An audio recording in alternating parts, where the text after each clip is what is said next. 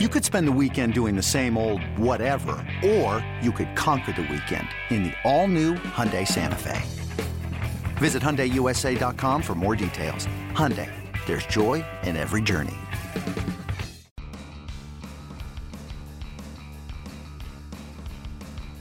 You're listening to MLB.com Extras, brought to you by MLB.tv. It's baseball everywhere. Hey everyone, Tim McMaster here along with Drew Goodman, play-by-play man for the Colorado Rockies, stepping in for Thomas Harding this week on the podcast. Drew, love your work on the TV side for the Rockies. Thanks for joining us.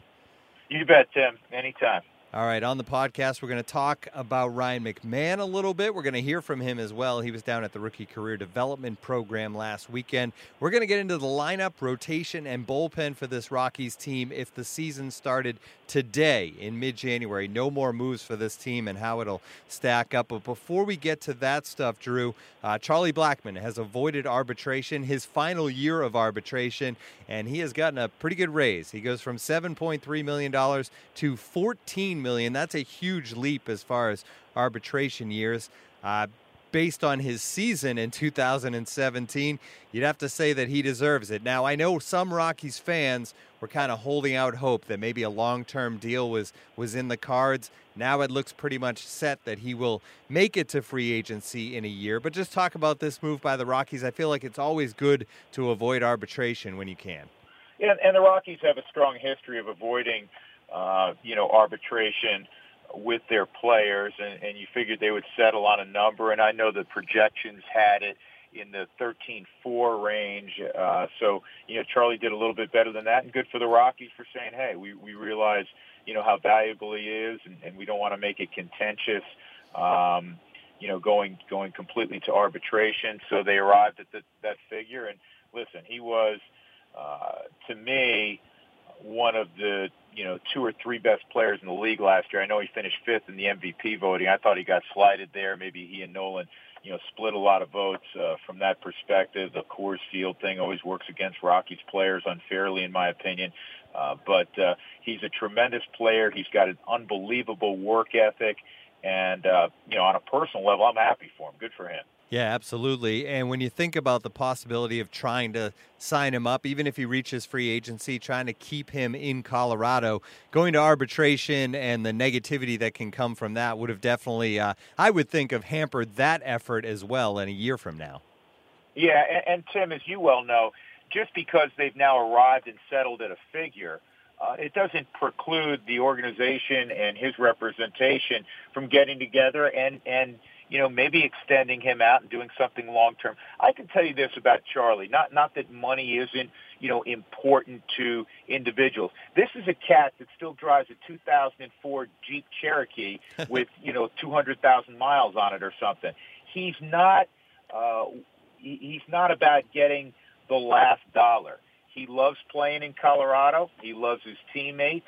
He is an avid fisherman, and naturally, when he can have a day off and run up to the mountains and go fly fishing, is that the be-all, end-all at the end of the process to determine whether you stay or you go? Probably not. But I think there's a lot of things that work in the, in favor of, having the conversations, whether it continues through spring training or at some point this year, to get an extension done. So I wouldn't dismiss it completely out of hand. And obviously that's going to be a big story throughout the next year for the Rockies, and then obviously Nolan Arenado looming a year after that, as well as this team that's back into contention tries to keep this thing together and keep this team rolling. All right, let's take a look at this team as it is constituted right now. And when you look at the lineup, this is the lineup, rotation, and bullpen that our writer Thomas Harding has put together as of right now. And he has, when you look at the lineup, obviously Charlie Blackmon leading things off, maybe the best leadoff guy in the game. Then DJ LeMahieu batting second at second. Ian Desmond in the 3-hole. Then Nolan Arenado batting cleanup. Gerardo Parra in right. Trevor Story, the shortstop. Ryan McMahon at first. And Chris Iannetta catching. Now, obviously, the Rockies, I think, would like to get more things done. But when you look at that lineup as a whole, it's still a lineup that would be pretty productive, I think. Right, Drew? I think it could be a formidable lineup. I think that they would still like to potentially enhance that. when you look at that lineup, you say, okay, Blackmon, 37 home runs, 104 driven in last year, ridiculously high. OPS, we know who Nolan is. We know who DJ LeMahieu is, helping set the table. Ian Desmond, you got to hope has a bounce-back year. For the first time in his career, he dealt with injuries. He would be a candidate, keeping your fingers crossed, to have a bounce-back year. Gerardo Parra, was not good in his first year with the Rockies. Last year he was terrific.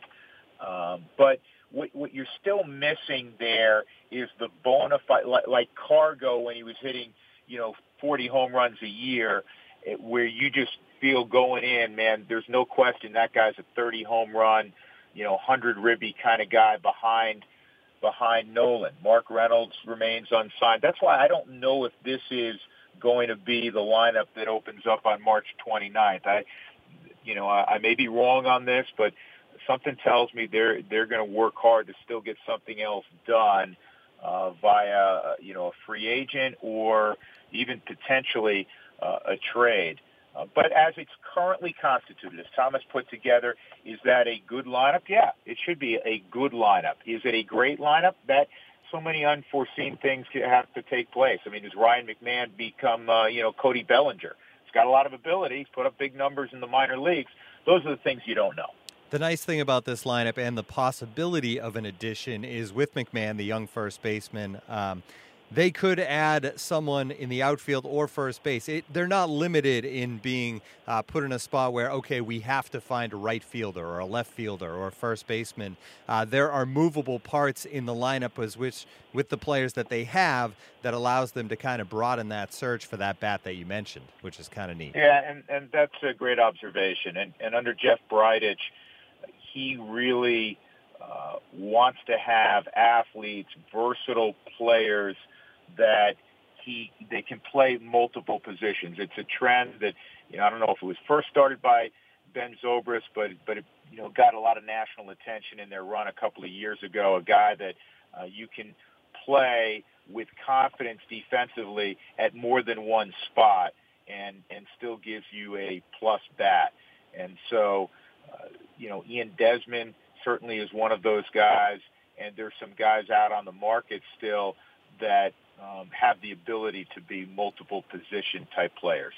All right, let's move on to the rotation, and the way Thomas has it set up is John Gray is the number one, then Tyler Anderson, German Marquez, Chad Bettis, and Kyle Freeland. Now, the neat thing I think about the Rockies situation, most of those guys at this point are obviously either pre-arbitration or in arbitration.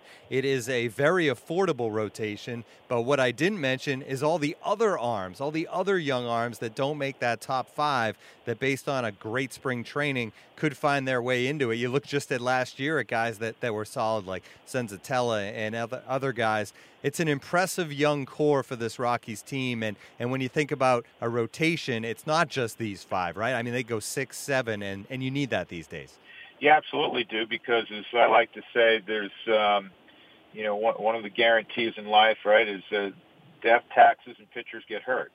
So they have the reason for me, one of the great reasons that the Rockies have a very nice window to continue to contend. They went to the postseason last year. Obviously, you want to, go a couple steps beyond where they ended up last season, losing the wild card game. But it centers around a young, controllable rotation, and it's not just, they're young and they're controllable and they're big league pitchers. They have some guys in that rotation that really have a chance, if they emerge, to be top flight, top of the rotation type of arms. And that's not just John Gray, who's probably the most celebrated of that young group. German Marquez has the ability, again, if things fall right. We've seen, many instances where he took the ball last year and he pitched like a number one. He's got that kind of upside. Tyler Anderson, who's battled some injuries throughout his career, is a really interesting guy. He's hard to hit. He's a great competitor. And again, great upside. He's already produced some when he's been healthy. And that doesn't include the conversations about Kyle Freeland. Chad Bettis should be, a year removed from the testicular cancer surgery. He should be that much better. And you mentioned Senzatella. How about Hoffman? Jeff Hoffman, who came in the Tulowitzki deal, big arm, big curveball. He has a chance to make some strides. So that is the strength of the team going forward. And as we know, this sport is ultimately about pitching, and the Rockies are in a good place there with high-end type of arms that are really, really affordable, as you suggested. Yeah, it's going to make spring training a lot of fun, I think, for the Rockies, too, seeing all these guys go out there and battle for spots. So having an inexpensive rotation allowed the Rockies to go out and spend a lot of money on the bullpen this offseason. And that seems at this point to be the most finished-off aspect of this team. The way that Thomas has it lined up is Wade Davis as your closer, then Brian Shaw and Jake McGee behind him, Adam Ottavino, Mike Dunn, Carlos Estevez, Scott Oberg, and Chris Rusin in there as well. It's obviously a bullpen that they went out and they decided this offseason they needed to take care of with Greg Holland leaving. They kept McGee. They bring in Shaw and Davis, and this looks like it's going to be one of the better bullpens in the NL. Now, I know bullpens are unpredictable, but on paper, this looks pretty good. Yeah, on paper, it looks terrific. You'd probably be hard-pressed to find many better bullpens in baseball. It's been a trend for a while. If you look at the successful teams, the teams that play deep in October, they all have the ability to make a game a six-inning affair. And if you can have the lead after 6 innings and then you have to go face, you got a couple lefties coming up in Jake McGee's case, he gets righties out also, Jake McGee, and then in the 8th you have Brian Shaw, and in the 9th you have Wade Davis. I mean, it's tough. I mean, that would present a lot of problems for the offense of an opponent on a given night.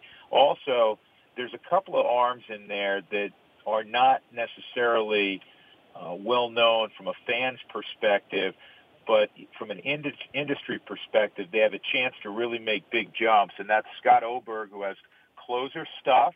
He's given up some home runs in his past, but he really started to make some strides late in the season last year, and Carlos Estevez as well. Two big arms, guys who can touch 100 miles an hour. And in the case of Oberg, he has a good secondary stuff. Estevez slider is still kind of in development, but those guys shouldn't be forgotten. And the last guy I'll mention, Tim, is Adam Ottavino, who's been a closer before, had a really tough year last year. He lost his arm slot and really battled command issues. But if he can return close to the form he had, even after Tommy John surgery, where the command is back, that's another guy that is really tough, especially on righties.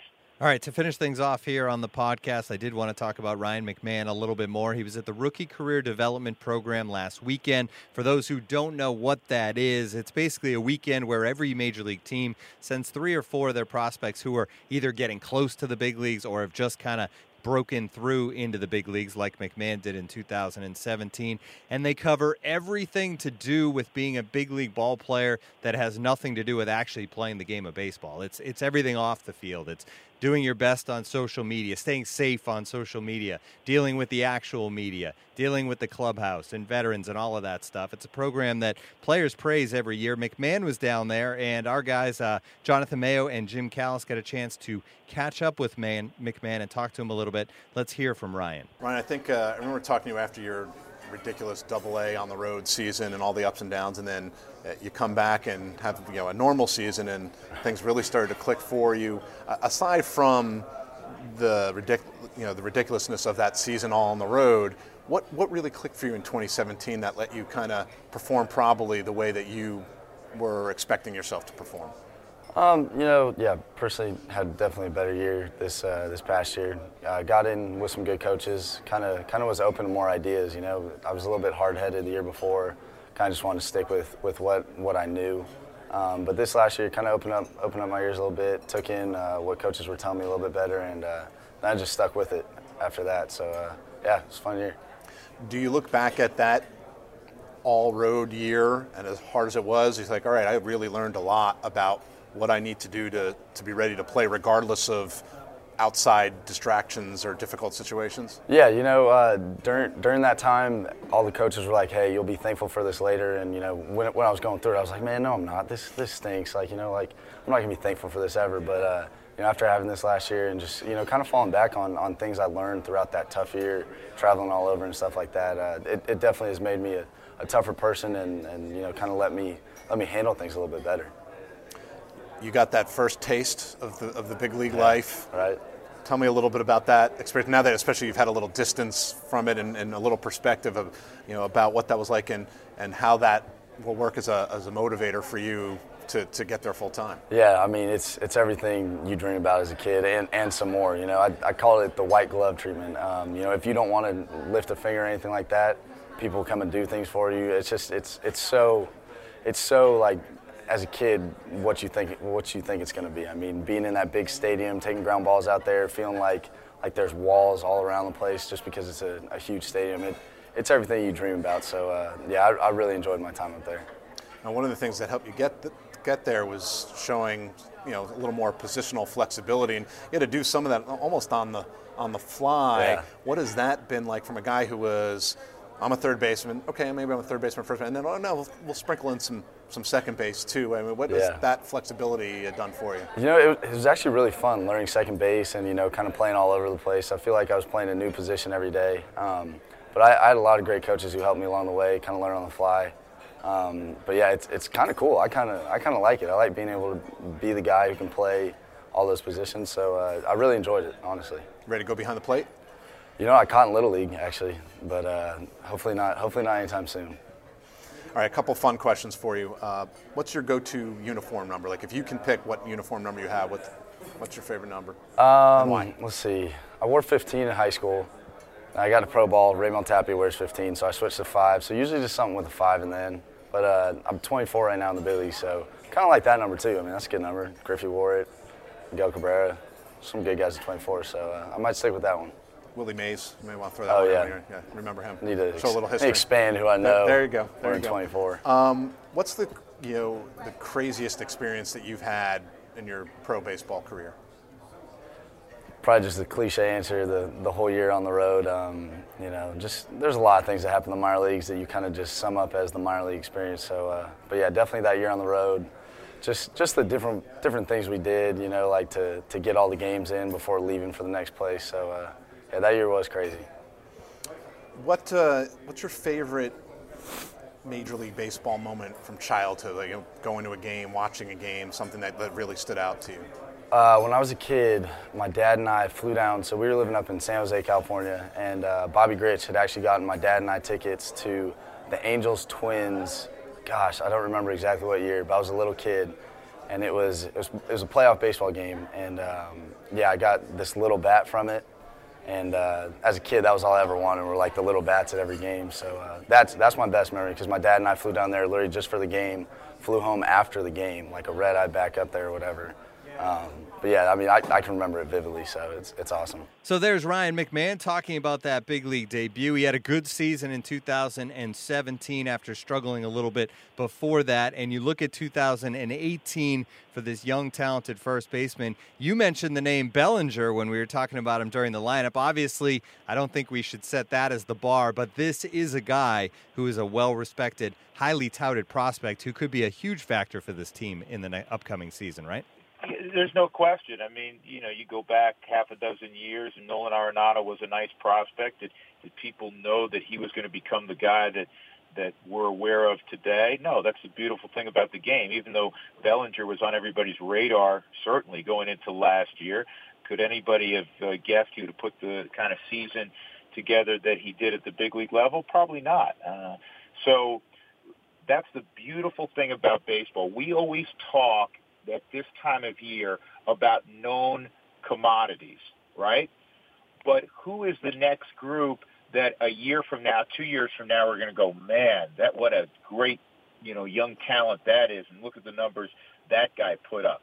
From an ability standpoint, does Ryan McMahon have the talent to be an impactful player on the offensive side in particular? Absolutely. And he's a really good athlete. He fits earlier, we were talking about Jeff Breidich's feeling that you got to have positional versatility. and he's played third, he's played first, he's played some second last year in Double A and Triple A to give him positional versatility. So we know he's athletic enough to go different spots. And now, how quickly will the bat come at the big league level? I think he only had 19 at bats at the big league level last year, but after a tough 2016, he certainly demonstrated again that he is a guy that has the ability to hit the ball out of the ballpark, and hopefully that translates at the big league level where he can be impactful, and he's probably going to get a shot this year to show what he can do with a multitude of at bats. Drew, thank you so much for stepping in for Thomas this week. It's an exciting time to be involved with this Rockies team. Enjoy 2018. Yeah, it should be a blast. Looking forward to it. Tim, thanks. This has been MLB.com Extras, our Rockies edition. For Drew Goodman, I'm Tim McMaster. Tune in again next time.